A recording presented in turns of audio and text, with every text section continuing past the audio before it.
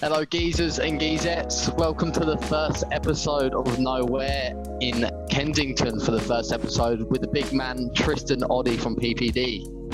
It's good to be here, Cappy. Thanks for having me on the show, mate. Very excited. Thank you. King of Kenzo. Stop it. Yeah. How's it going? How's lockdown treating you?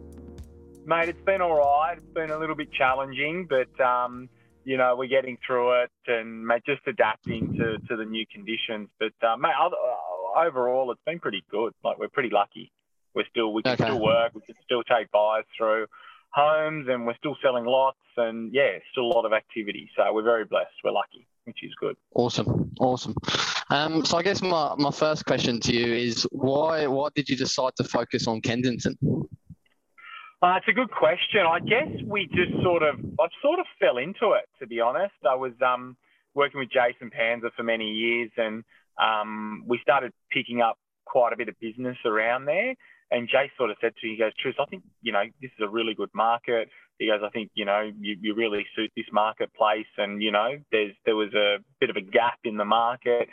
There wasn't many agents sort of focusing on that area. And, mate, we've just sort of, we've really dominated it sort of over the last, I would say, I've been focusing on it for close to 10 years, but really dominating it over the past maybe 4 or 5 years. So, no, it's been really good. Yourself and Roger Wardy in there just battling. Me and the Warden going toe-to-toe, pound for pound. So, yeah, no, he's a good man, and, yeah, he's definitely good competition for me. So, it's good. He keeps me on my toes, which is good. That's good. That's what you want. A good, healthy bit of competition. Absolutely. Awesome. And I guess in terms of the demographic that live in Kensington, could you talk us through that?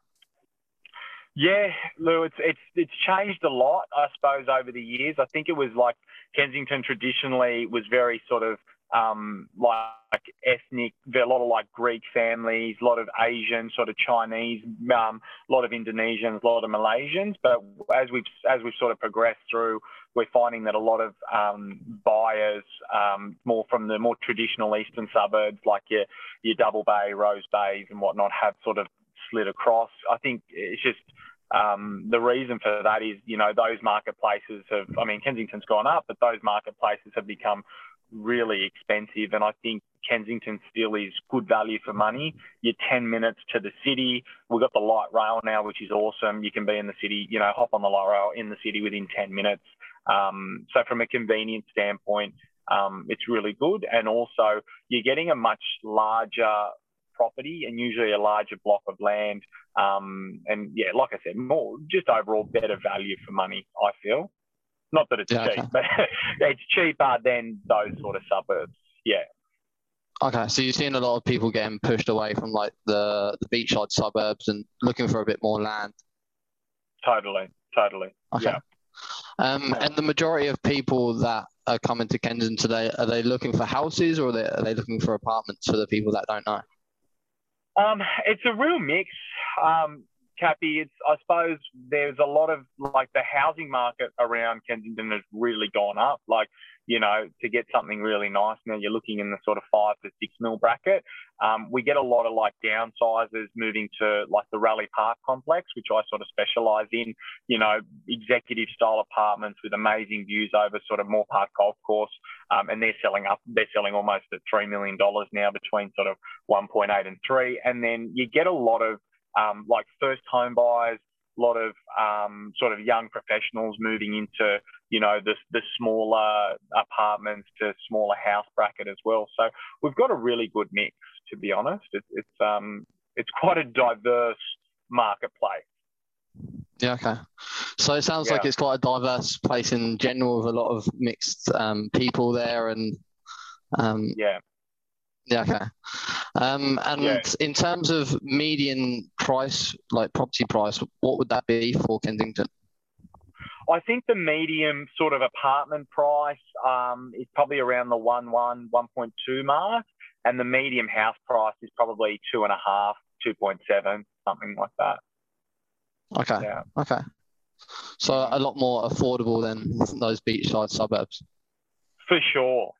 Like, if you're comparing it to, say, like a Bondi or a Double Bay, It's much cheaper. Well, a lot, not much, but probably I would say you're probably saving somewhere in the 20 to 25% cheaper, which is a fair amount. Yeah, for sure.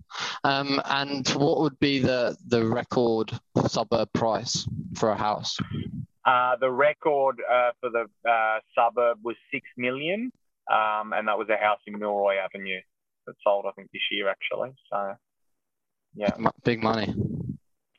Mate, it's still a lot of money. But it's a beautiful home. You're getting 650 square meters, level block, beautiful Federation home that sort of has that old world charm at the front, and then been beautifully renovated out the back, huge garden and a good sized swimming pool. So, which is what sort of our marketplace, especially in these current times during COVID, is sort of what everyone's wanting. So hence, I think they've gone up significantly. Yeah, people spending more time in their home and wanting that more space for the family.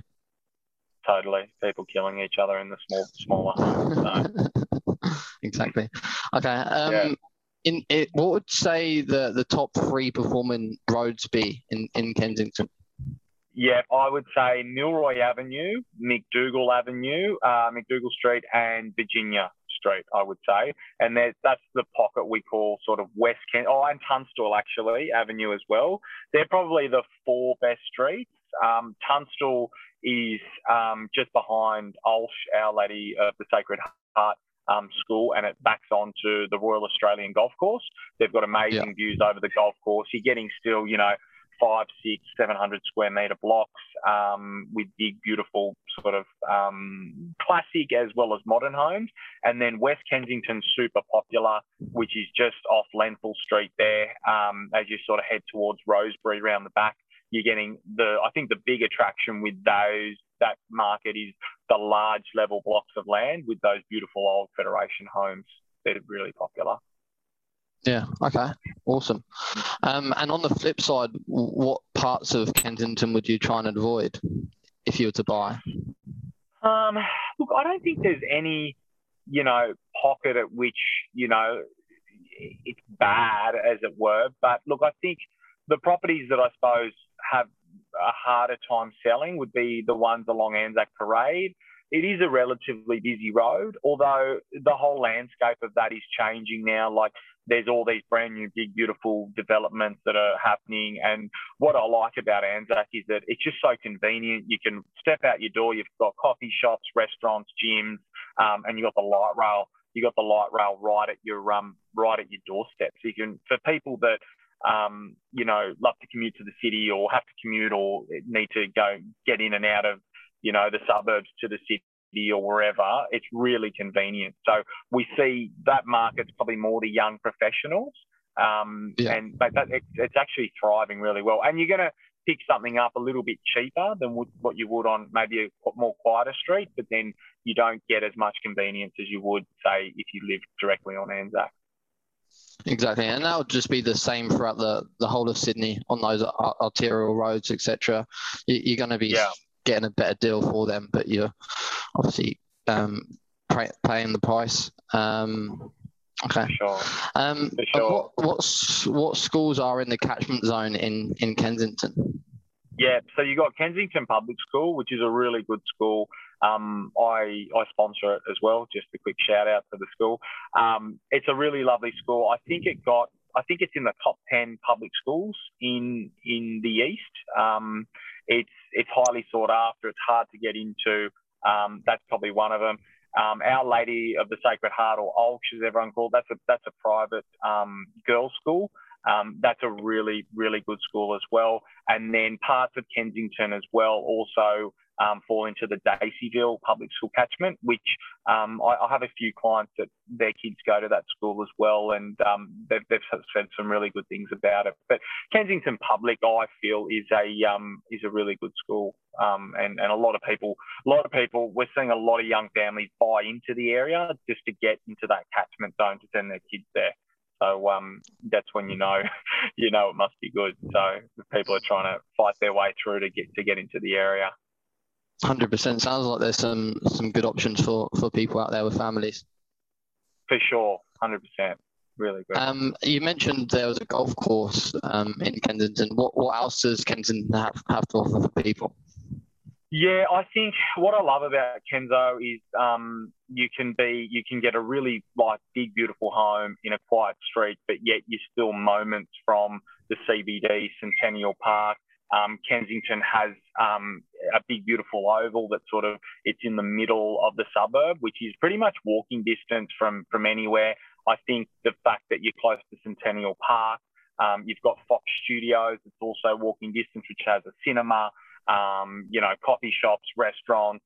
There's a gym there, close to the Sydney Football Stadium, which they're it's still in development at the moment. I think the light rail has been an absolute game changer for the area. And there's lots of new developments that are happening up and down Anzac Parade at the moment, like new shops. I believe they're going to be putting in a supermarket soon. And one of the favourites for all the residents there, although it's not in Kensington itself, is East Village. It's literally just on the other side of South Dowling Street, which falls in the Zetland area, but it's literally, I don't know, a 2-minute drive, maybe a 10-minute walk away. And it has organic coffee shops, your butchers, but really high-end stores, which I think you just don't get at, say, like a Bondi Westfield or an East Village, Eastgate Westfield, which is nice, a bit more boutiquey, and it's a bit more, what I like about it, it's a bit more local. So you go there and you're like, oh, Barry from the butcher shop, or, Jonathan, I get my hair cut there. So it's got more of a community feel. I think that's one of the main attractions to the area, for sure. Yeah, and that's important, especially for those young families, to have that community feel. I even noticed it myself. I moved from Bondi to Coogee this year, and even that itself, it feels so much more like a community and makes you feel a lot more welcome.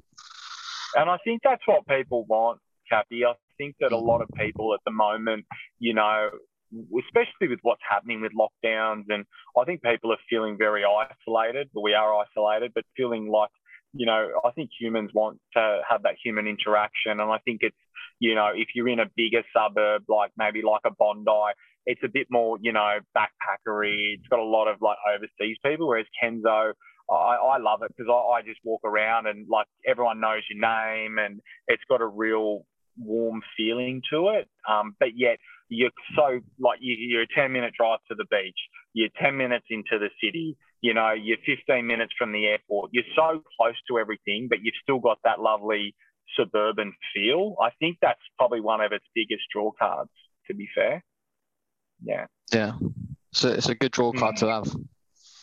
Yeah, for sure. Yeah, exactly. And I think that's why, we've seen so much growth. I think over the last 5 years, especially once the light rail has gone in, I think people felt like it was a bit of a a nothing suburb. They didn't really have much, but now people are going, wow, I can be here, there and everywhere, but I've still got that nice, quiet suburban feel. So if you're not into the super hustle and bustle and, people walking out the front of your house at 4 a.m, drunk and carrying on, you're not going to get any of that in Kensington, which is I think it's like, I say to people, it's got a Surrey Hills sort of vibe, but without that element of it's got a safety element rather than that criminal element's probably not the right word, but I wouldn't want to be walking around Surrey Hills at 9:30 at night with my pram, with my baby and my dog and my wife. I probably around Kensington you wouldn't have any issues, but maybe around Surrey could be a little bit sketchy, I suppose. So if you didn't feel safe in Surrey Hills, I couldn't imagine you walking in Pompey. Yeah, no, I'd have to have my GAT ready to go. So yeah, no, I'm sure Pompey's a place. That's a really good insight. It sounds like it's a real ideal places for families, especially looking for that bigger land, being close to everywhere. It sounds good. The last question I had for you is, what would be your biggest tip for people that are struggling in the market at the moment? It's a good question. I think obviously there's a shortage of supply of property out there at the moment. I think that if you're out there, and you see something you like, move on it quickly, because properties are selling super quick at the moment. As you know, we can only do one person through a property at a time, no more on-site auctions, online auctions. I think one of the reasons why a lot of people are struggling is that they're waiting to find the perfect home. And I can tell you now, whether you've got a budget of 1 million or 10 million, it's never going to tick every single box. I think that if you can find something that you can tick maybe 7 out of 10 boxes, I think that's probably the right property. And I think that the way the market's been, I think especially over the last sort of 12 months, you know, you might look at something today and geez, okay, could have bought that for 2, but it didn't have this, didn't have that. By the time you wait another 3 months, it might have gone up another 50 or 100 grand. And that's just the reality of things at the moment. So yeah. And then in hindsight, people are kicking themselves saying, I wish I bought that. Exactly. And then it's sort of a vicious cycle. And then by the time you realise, okay, wow, that house wasn't perfect, and you know it didn't have exactly what we wanted. We should have bought it, and now that same house is maybe worth 100 grand more. All of a sudden they're priced out at that. So maybe they were looking at a 3-bed semi, but now they can only afford a 2-bed semi, and then they go, okay, well we'll bite the bullet, buy a 2-bed. I think another good thing is make friends with the local agents in your area.